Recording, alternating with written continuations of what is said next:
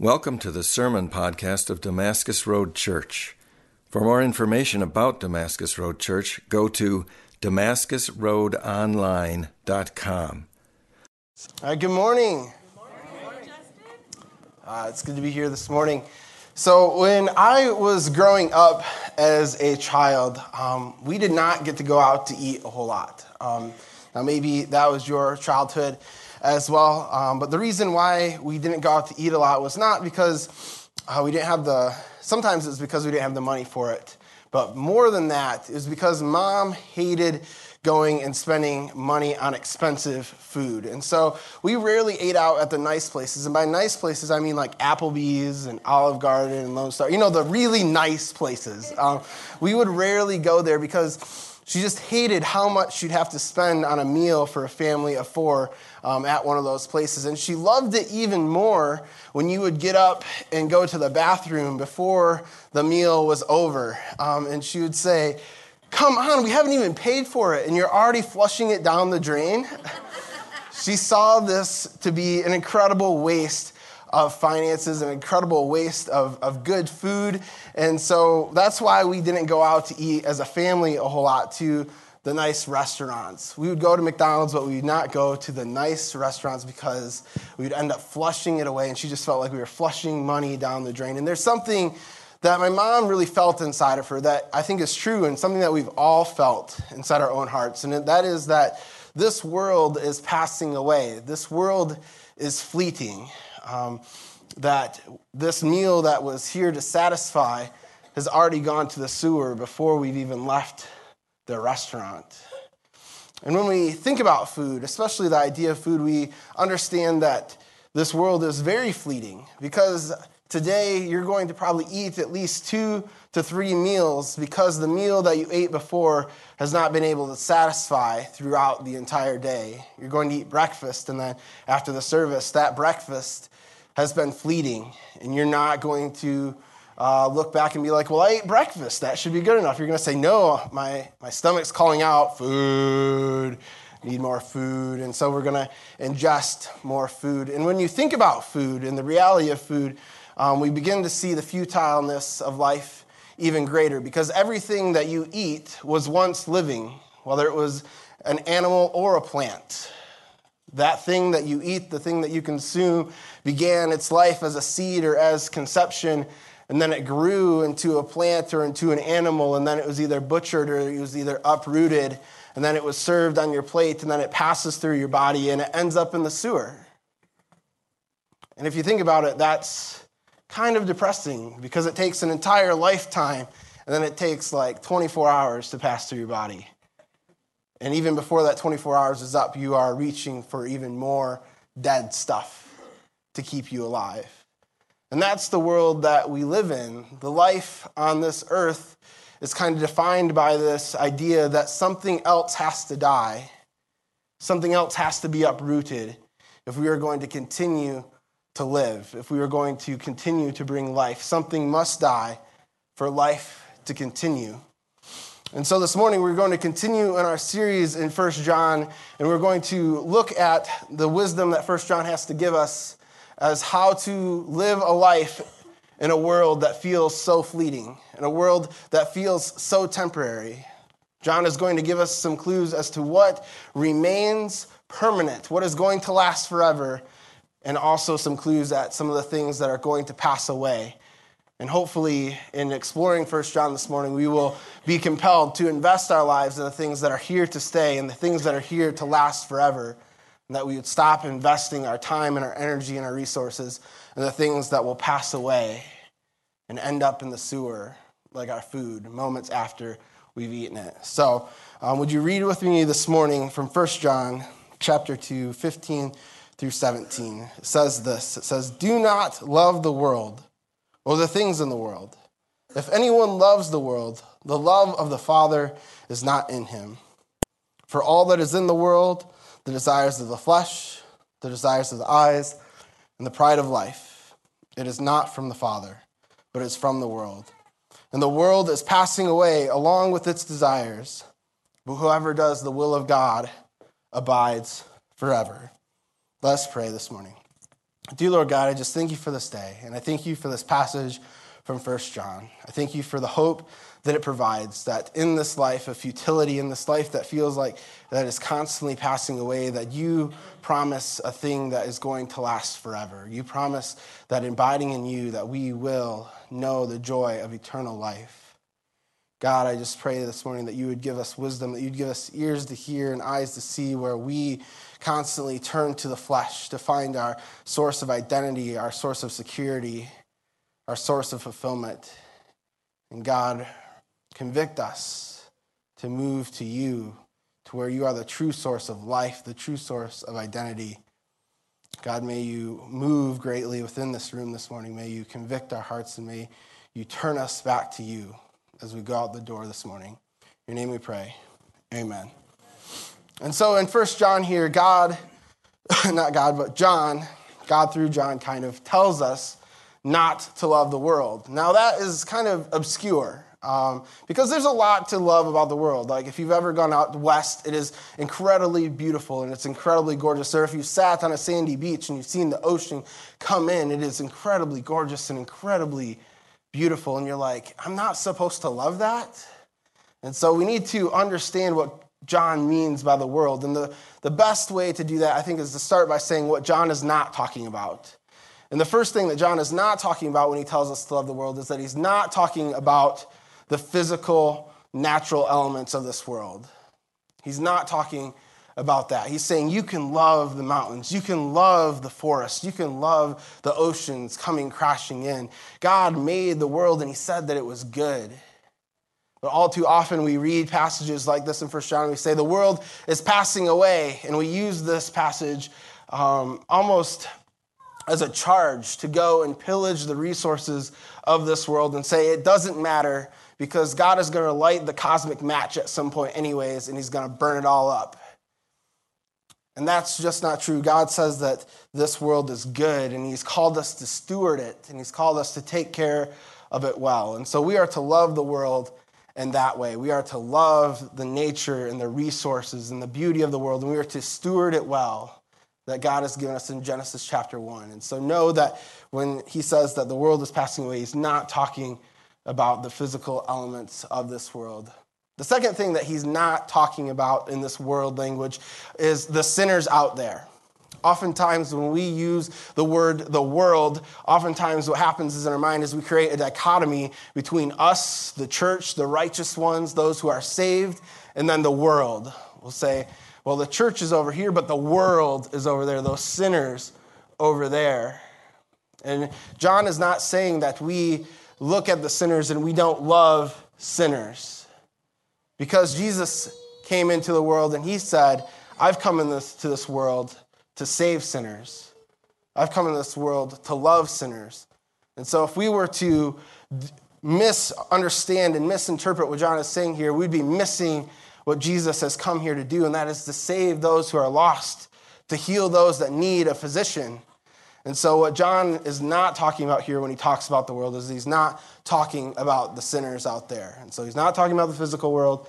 He's not talking about sinners out there. What he's talking about is something far more intimate and something far more closer to our heart. And that is our desire inside our own heart to sin against God. It is our own evil desires and our own sinful thoughts. That is the world that he is talking about. And he defines this world as the desires of the flesh. He calls it the desires of the eyes, and he calls it the pride of life. And so I'm going to kind of map this out for us this morning, what John is doing in these three short verses. And so in verse 15, we have love of the world. And this is seen in the desire of the flesh, eyes, and pride of life.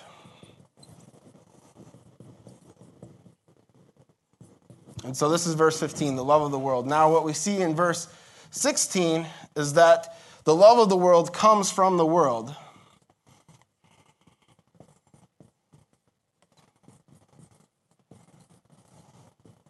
And then in verse 17, we find that this world is passing away.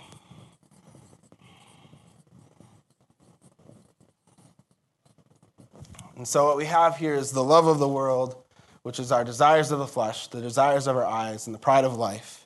In verse 17, we find out that this love of the world comes from the world, and that this world is passing away. And this is going to be more helpful here and a little bit later. But what we need to focus on right now is this love of the world. He breaks down into desires of the flesh, the desires of the eyes, and the pride of life. And you might be thinking, well, what does he mean by desires of the flesh?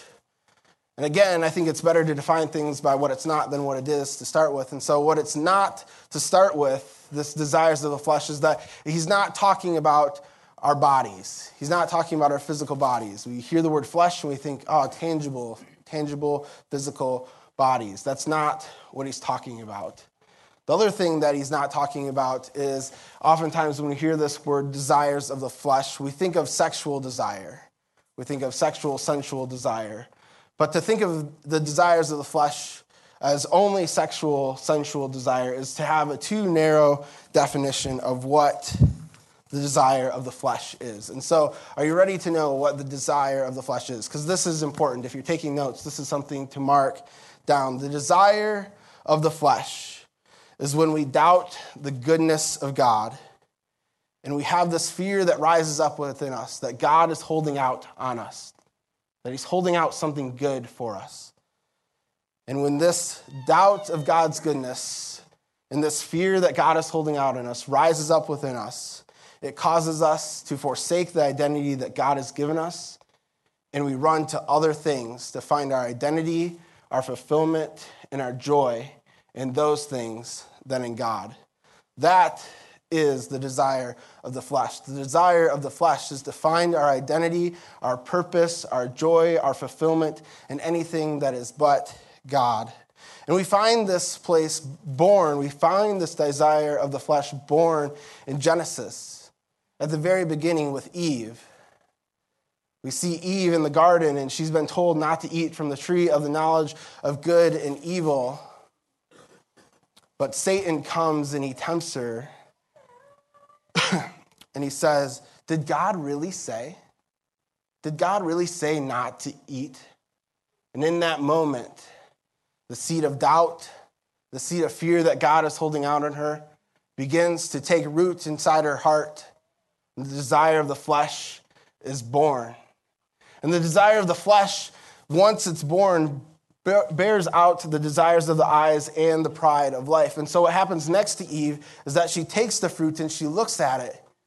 And she says that the fruit was pleasing to the eyes. And there we have the desire of the eyes, this fruit that represents doubt, that represents that fear is God is holding out on her. It looks good. And not only does it look good, but it moves to the pride of life when she says that it was able to provide wisdom. She's like, man, not only does this fruit look good, but the serpent says that if I eat it, I will have wisdom. I will have knowledge. I will be able to make a name for myself.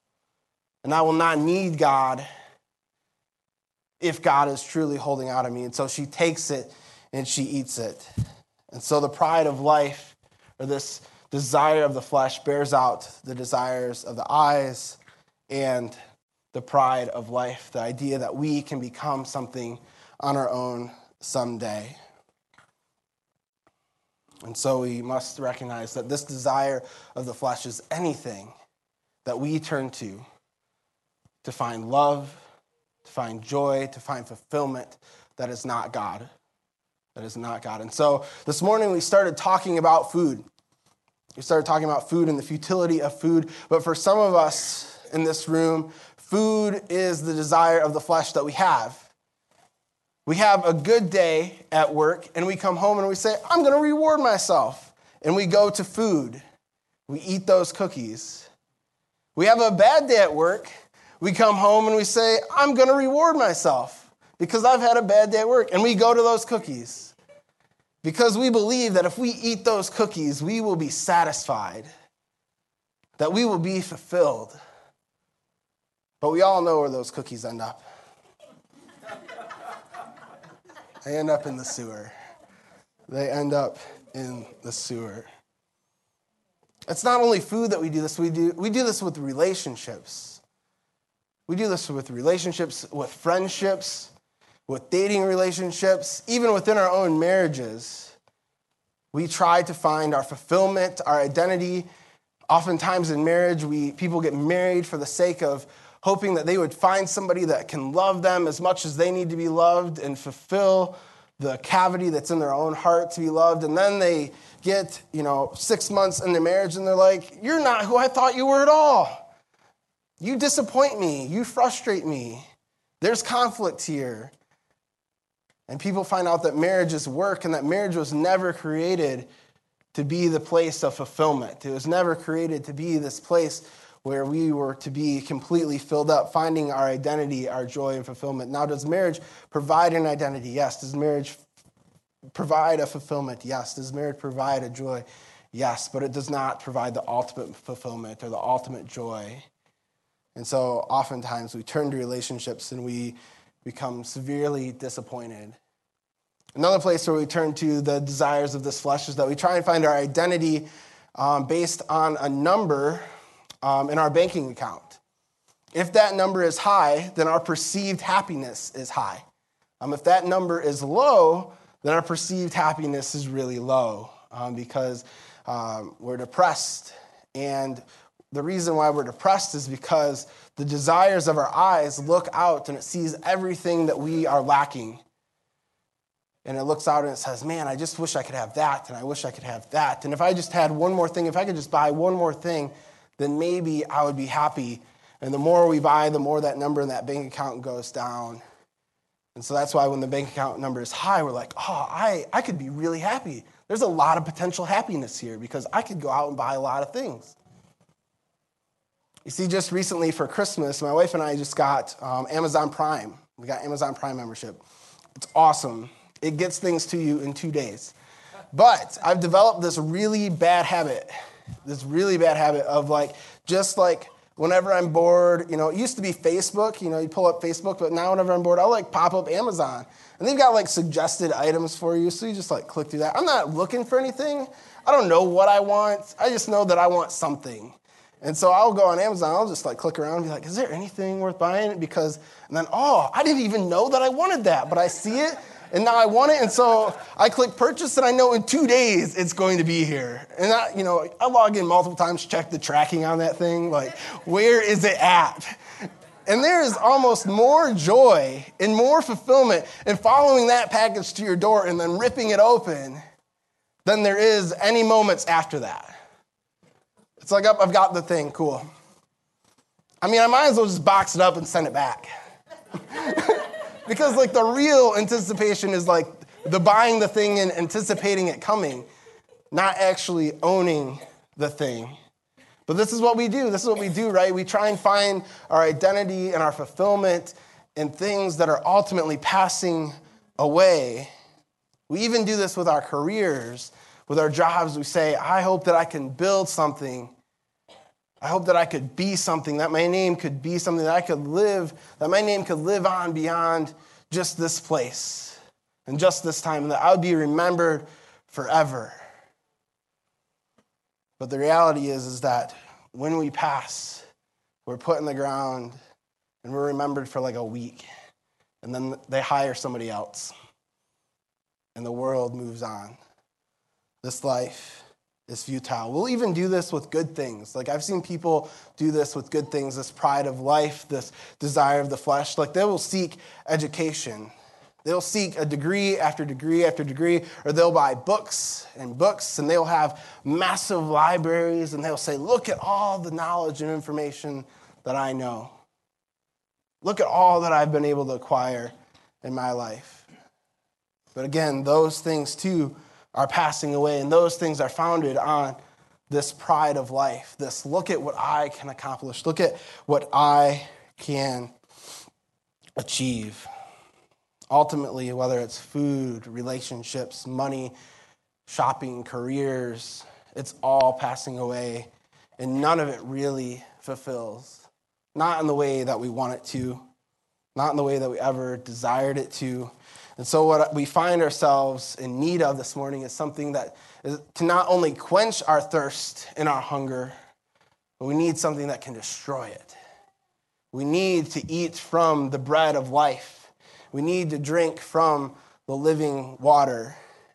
And what I find this morning is that woven into our passage, we find this bread of life, and we find this living water. And so, like I mapped out here, 15, 16, and 17, there's something else going on in verses 15, 16, and 17. In verse 15, we have the love of the Father. And then in verse 16, we find that the love comes from the Father. And then in verse 17, we find that all who do the will of God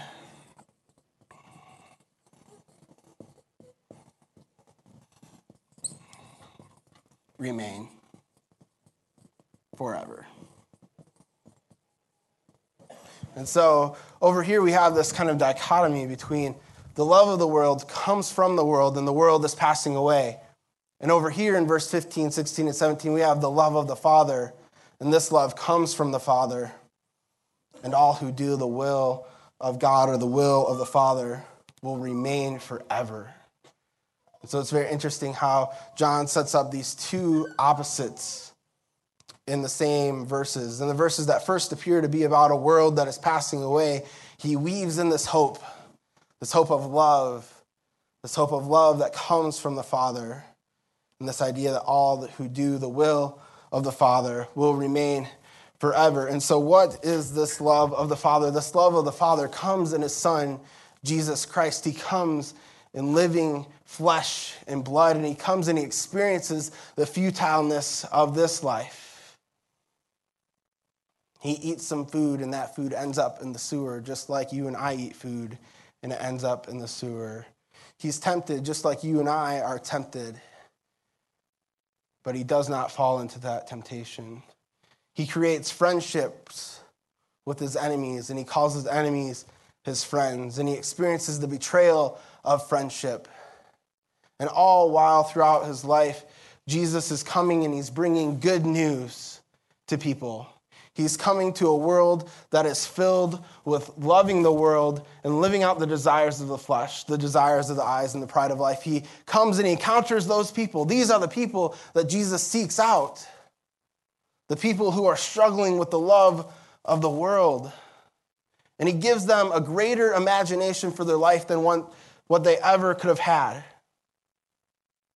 And that's what it is to experience Jesus. Is that when we experience Jesus, we have someone that comes and that gives us a greater imagination for life than what we ever could have dreamed. Because Jesus does radical things for people of normal, everyday, even sinful, dirty stature. Do you remember the story where he forgives the adulterer that was dragged out before him? It said that she was caught in the act of adultery. She's probably naked. And the Pharisees are ready to kill her. They're ready to give her justice. And Jesus instead gives her mercy. And he tells her, go and sin no more. He gives this woman caught in adultery an imagination for life that she never would have had. You've got to imagine as she's drug out there, caught in her adultery, that the imagination for her life is that she's about to die. And Jesus enters her life and gives her an imagination of something far greater, far more bigger than she ever could have dreamed of. He does this with the lepers. They were unclean. They were set aside from the people of regular society. And he goes to them and he makes them clean. He heals their leprosy. The imagination for these lepers were that they were going to spend the rest of their lives in exile, separated from the love of the community, separated from the love of their family, separated from the love of their friends. And Jesus encounters their life and he gives them imagination and he heals them and he gives them imagination that all of those things, all of those relationships can be restored. And even more so, your relationship with the Father has been restored through me. He does this with a man that is chained by demons. He goes to the man even without the man's prompting, and he casts out the demons into a herd of pigs, and those pigs go running into the water, and he gives him an imagination and a sense of life that he's never imagined before, because all he had known was his chains. All he had known was the rejection of the society around him. And Jesus goes and he encounters them and he gives them an incredible imagination for what life could be like. He makes the lame walk. He makes the blind see. These things were impossibilities, and Jesus comes and makes them possible. Jesus is constantly encountering people in real, tangible, and physical ways. Those people who live in the love of the world, and he's transforming them, and he's pointing them towards the love of the Father. And he says that I have come so that you might know the love of the Father. And then he gives of himself in a way that is beyond imagine. He lays down his life for his enemies. And while doing so, he calls them his friends. And as he's dying, he gives mercy instead of judgment. And he says, forgive them, for they do not know what they do. Jesus comes as a man of mercy, as a man of grace, as a man of love. And so as we think through this, I want you to think through, what has your experience with Jesus been like? Where has he rocked your imagination? Where have you been where you felt the imagination of your life was so narrow, and Jesus came in and blew it wide open and says, you are not defined by your desires of the flesh, but you're defined by my love instead. You're defined by this new life that I have come to give. And this definition comes from what I believe is the last verse here in 17. It says this, it says that all who do the will of God will remain forever. And the wording of John here is really convenient, and it's really nice for us, because it's this: whoever does the will of God will remain forever. That just feels good, and it is good. But the problem is that when we read the will of God, it feels really vague. It feels very vague, because a lot of times we find ourselves praying for, what does the will of God mean? What is the will of God in my life? And so we can live life and we can read this verse in 17 and be like, I think I'm probably somewhere doing the will of God, and still find ourselves loving the world, fulfilling ourselves with the desires of the flesh, the desires of the eyes, and the pride of life. And we'll say, well, maybe I'm in there. Maybe I'm doing this vague will of God thing. And I hope that I'm going to remain forever. And also this idea of doing the will of God feels really noble, right? Like, I went and I did the will of God. And we can put this patch on ourselves. Sorry, Matt, that's twice I beat my chest. I beat my chest, and so they changed the mic at West for me, because I touch myself all the time. But Matt hates it. I've bumped the mic twice this morning. So anyways, we do this will of God thing, and we feel like it's really noble, especially when we can say, I'm pretty sure that was in God's will. Like when we give to the poor, or we give to the hungry, we're like, I did the will of God. That's really noble. And this will of God, the fact that it's vague and the fact that it feels kind of noble, kind of rests and tickles our pride of life a little bit. It says, look at what I've done. Look at what I've done for the kingdom of God. Look at how I can earn my status in God's kingdom, which actually works against God's grace. It actually works against everything that Jesus has come to do. And so a better way that this will of God could be interpreted could be obey. It could be all those who obey God will remain forever.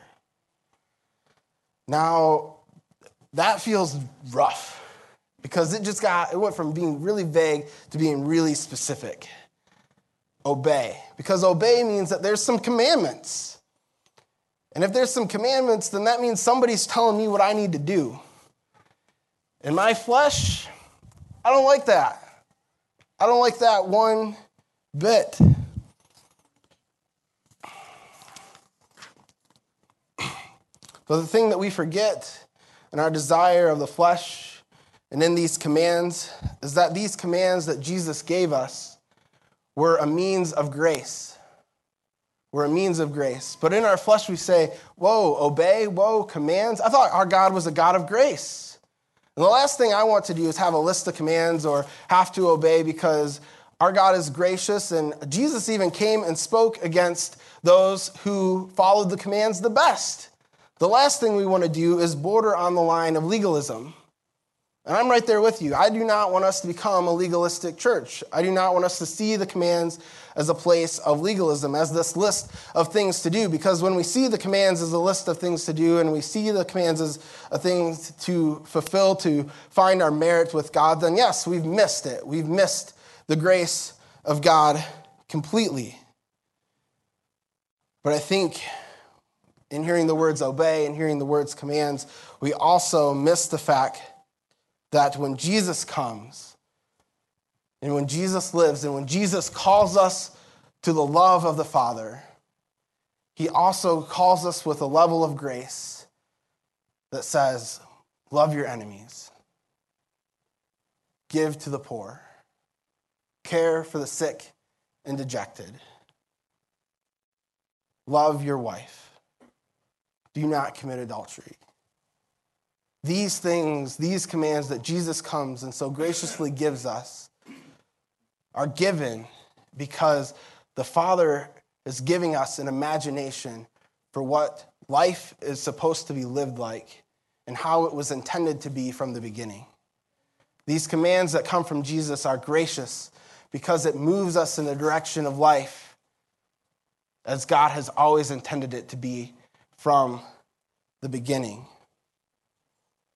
And so as we think about his commands, let us not forget God's ultimate grace. Because the ultimate grace is that we were a people that lived in the flesh. We were the people that could not save ourselves. And of no prompting of our own, Jesus comes to earth and he lives among us. And he gives us some commands to live by. And he dies on our behalf of no prompting, of no asking of us of any type of merit on our own. Does Jesus do this? He comes and does this freely. But Jesus also says, if you are going to love me and if you are going to know the love of my Father, you must obey my commands. And so we have to start to see the commands of Jesus as a means of grace, as the commands being a place where grace is lived out. And these commands are understood to be gracious, and it's understood that we are to grow in the grace of these commands, because Paul even goes to the Corinthians, and as he's talking about giving, he tells them this. He tells them, I hope that you would be able to grow in the grace of giving. You see that? The command was to give, and Paul says, I hope that you can grow in this grace of giving, that you would be able to come and see the goodness that giving is. That how God can use your giving, your generosity, to bless others, to feed the hungry, to house the poor, to take care of the orphans. And that this is God's grace at work by us following the commands, by living life as it is always meant to be. It's difficult, but we do this in response. We do this in response of God's love. And that's why that moment where Jesus comes in and enters our hearts and enters our lives and intersects our lives and gives us an imagination for something far greater than we ever could imagine is so significant. Because it's in that moment and in the consecutive moments where Jesus is continuing to expand our imagination is where we are going to be motivated to live out the commands just naturally. It's like when you fall in love for the first time. You don't have to be told to go get your girlfriend flowers on Valentine's. You just do it. Because that's what love is. You don't have to be told that if you want to marry her, you've got to go out and buy an engagement ring. You just do it. Because that's what love is. That's what love is going out to do. And this is what our response to Jesus is, and that's what the response to the commands are. These commands are given to us as a grace of life, so that we might know life as it is always meant to be known and lived from the beginning. And that is good news. And that is incredibly good news. But it's difficult. You might find yourself in here saying, I don't know, Justin. I don't know how I feel about the commands. You might be sitting here thinking, man, this faith actually sounds like it might cost me something. And you might be sitting there thinking, what is this faith in Jesus? What is this knowing Jesus going to cost me? And if that's what you're thinking this morning, it is a beautiful confession to have. And it's the way that I have perceived my faith, even kind of really until recently. This idea that faith is going to cost me something. It's going to cost me my tithe when I show up on Sunday. It's going to cost me my time as I volunteer. It's going to cost me my relational time as I hang out with you guys. There's this idea that there's this cost involved with our faith. And the disciples even felt it. So you're not alone. You know, they hear from Jesus. They're like, Jesus is like, hey, you should leave your mother and your father. And they're like, hey, we've done that. We've left our mothers and our fathers, and it's cost us a lot. Like, what are we getting out of this, Jesus? What are we getting out of this? And so it's an incredibly human response to feel like this faith is going to cost us something. And the reason why it feels like it's going to cost so much is because we believe that there is fulfillment, that there is hope, and that there is joy somewhere else outside a relationship with Jesus Christ. The reason why it feels like this faith costs us so much is because the desire of our flesh tells us that if you just bought one more thing, if you just had one more relationship, if you were able to just get that promotion, then you would feel the fulfillment, the intimacy, the joy that you've been longing for your entire life. And you would not have to give it all up for this faith thing. But that's not the way it works. It's not the way it works.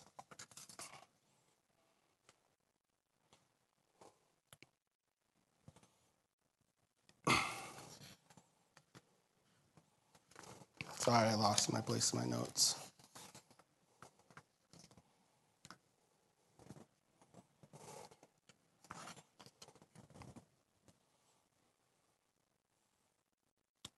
And so it's in our pride of life that we trust that we don't need to follow the commandments. It's in the pride of life that we feel like that we can create a name for ourselves. It's here in this place where we say we do not need the commands anymore. But you see, it's through Jesus that we are united. It's through Jesus that we are called a people of God. It's through Jesus where we are called to give up all of those things and where we understand that this life is no longer futile.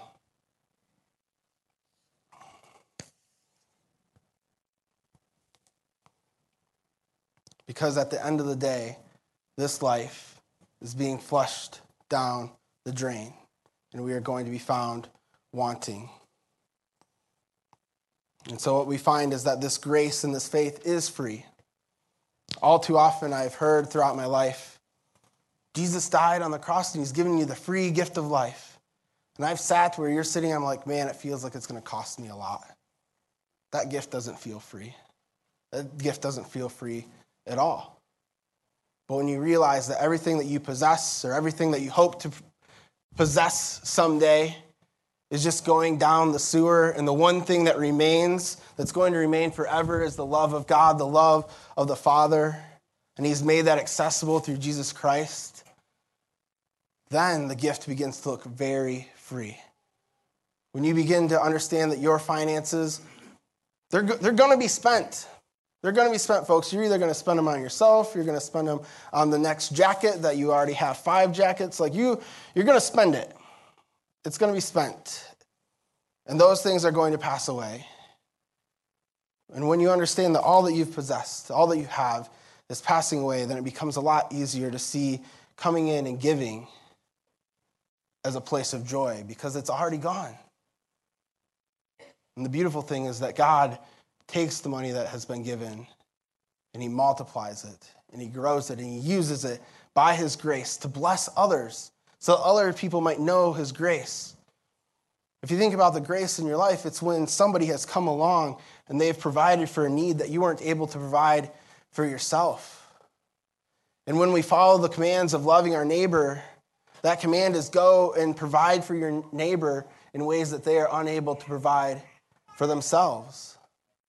Last week, as we talked about letting love multiply or letting love go forward, last week I read this verse from Jeremiah, and it said, look out for the welfare of your city. Look out for the welfare of your neighbor. And I think that that's what it is to follow the commands, to know Jesus, to love our neighbor. Because we know what proper welfare looks like. We know what proper nutrition looks like. And we know what improper welfare and improper nutrition looks like. And so Jesus says, go and take care of the welfare of your city. And when we follow that command and that grace, then we are able to give grace to our neighbors and to those around us. This grace and this faith is truly free, and it truly does not cost us anything. And I think this is why the author of Ecclesiastes, he writes 12 chapters about the futility of life.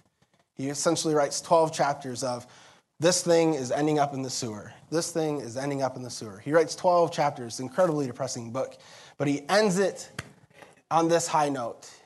He says, after considering all the things of this world, the end of man, the chief end of man, is to love God and follow his commands. To love God and follow his commands. And I think that's because the author of Ecclesiastes knew that in following the commands of God and in loving God, we were able to live out a grace and to be a grace to our neighbors and to the people around us, to our coworkers, that this grace in following the commands multiplies. So if you're like me, a couple weeks ago, this idea of faith of not costing something might be a new one. It was a new one for me. It was kind of revolutionary, to be quite honest, this idea that this faith cost me something. I was just in conversation with a friend, and I was just like, man, this really costs me sometimes. And he's like, you know what? You shouldn't think of it costing you something. He's like, the reason why you think it costs you something is because you think that there's happiness somewhere else. I was like, dang. And what it revealed to me was how much I'm still relying on the desires of my flesh and the desires of my eyes and my pride of life. How much I am believing the lie that God is holding out his goodness for me. That I'm believing the lie that God is holding out on me. When in fact, God has done the exact opposite. God has given us everything. He's given us every good and perfect gift, and he's given us his son on a cross so that we might be forgiven. And so this idea of this faith not costing you something is a new idea. It's okay. This is what Paul means in Romans by renewing our mind. And the beautiful thing is that if you find this teaching difficult this morning, if you find it hard and you're like, man, this pride of life, this love of the world, I don't know if I can give that up yet. I don't know if I am convinced that God is truly good and that God is truly not holding out on me. There is good news. There is good news, and there's a promise for you. And we read this in Ezekiel. God promises this to those people who find themselves in exile. And the idea of exile is that it's a people who find themselves a long ways away from home. And if you find yourself a long ways away from home this morning, take heart at what Ezekiel has promised to you. He says this, he says, I will give you a new heart, and I will give you a new spirit, and I will put it within you. I will remove the heart of stone from your flesh, and I will give you a heart of flesh. And I will put my spirit within you, and I will cause you to walk in my commandments, and you will be careful to obey my rules, and you shall dwell in the land that I give to your fathers. And you shall be my people, and I will be your God, and I will deliver you from all uncleanliness. I think one of the big reasons that keeps us in this place of the love of the world is that we feel a ton of guilt, and we feel a ton of shame, and we've had the world beat us up and spit us out, and we don't feel like we're worthy of accepting the love and the sacrifice of God. But God promises us that he will deliver us from all of our uncleanliness, from all of our guilt, from all of our shame, that he's going to give us a new heart. And so as we continue to read in 1 John, we find that in 1 John we have a Father who loves, and we have a Father who gives freely, and we have a Father who invites all people to walk in his grace of his commands, and that we might live life as it's meant to be. So my question this morning to us all is, are we ready to surrender our heart fully to him? Are we ready to give up the fear that God is holding out on us? Are we ready to give up all that we've accomplished? Are we ready to give up the identity that you have fought so hard for? Are you ready to give up all of the guilt and shame and ugliness that is in your life? And are you ready to receive this free gift of God, to receive this new heart with this new identity? And so today we're going to come to the table of Jesus Christ. We're going to take communion and the next song. And as we come to this table, it's here where we're going to partake in the bread of life. The bread of life that satisfies. The bread of life that is lasting forever. The bread of life that is able to conquer our desires to live according to the flesh. Jesus has come and he has conquered sin and death, and he's poured out also with his body, his blood, for the forgiveness of sins for all people. And so as we come and as we take communion this morning, let it be a moment. Let it be a moment where you cast aside the desires of the flesh and where you embrace the truth that God has given you everything. And let you come and confess that you love the world and you want it to stay. But let it also be the place where you come to understand that it is all heading towards the sewer. And so let us embrace the one thing that is going to live on, the love of our Savior, Jesus Christ. And after we take, may we worship him, knowing that our sins are forgiven and that we are the people of God. Do you know that we are the people of God? We sang that in a worship song this morning, that we are a child of God, that we are the people of God, and that is good news. It is good news to be called the people of God. We have been given an identity so that we no longer have to search for it any longer. May we embrace that identity this morning as we worship the God that is going to last forever. And may we embrace him and the eternal things that are going to last forever in him. Let us pray this morning. Dear Lord God, I just thank you for this day. I thank you for this time that we have to come together. And God, I just pray that we would put aside the desires of the flesh. God, that you would come in by your grace and by your might, that you would remove them, and that you would give us an imagination far greater than our own for our life, that you would give us the imagination of life as it was meant to be intended from the beginning. God, may you cleanse us from all guilt and shame and remorse that we might have. God, may we embrace the identity that you have given us as sons of you, as people of you. God, may we not fear that you are holding out on us anymore, but may we trust in faith that you have given us all things as you have sacrificed your very flesh and blood in your Son. God, may we know that all good and perfect and everlasting things come from you. And God, may we be motivated to live in the grace and life of your commands. God, may we not fear your commands anymore, but God, may we see them as the grace and love that it is, that we might live life to the fullest, as you said you have come to show us how to do. God, cover us with your grace and your mercy and your blood this morning. May we know that we are forgiven people. In your name we pray. Amen.